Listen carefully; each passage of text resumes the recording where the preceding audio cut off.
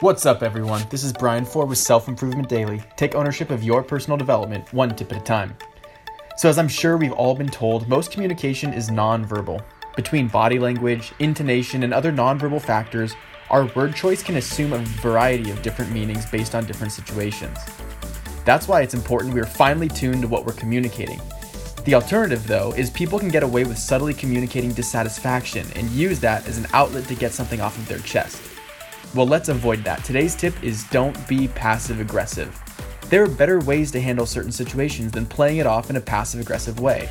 And we'll get into that, but first, listen to this clip from the TV show New Girl that explains what I'm talking about. Cece just texted me a smiley face. Is that bad? No, she just texted me the world's first good smiley face. I'm gonna text her a yellow heart. No, yellow heart. Wheel. Thumbs up. Well, that seems nice. How dare she? Chinese man, ballerina, apartment building? What does that mean? What? Fine. Poop. Turban guy. Granny. Don't text her poop. Explosion. Monkey see? You wanna play dirty? Fine. Alright, back to the tip. The first thing you can do, which is pretty obvious, is to be upfront and honest about the way that you feel.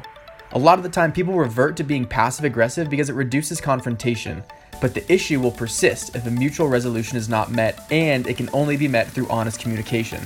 Another thing to try is a classic playground tip and to hold your tongue. Give yourself some time to process the emotion, and if you still feel the same way the next day and feel it's necessary to address the problem, then now you can do so in a more dissociated way.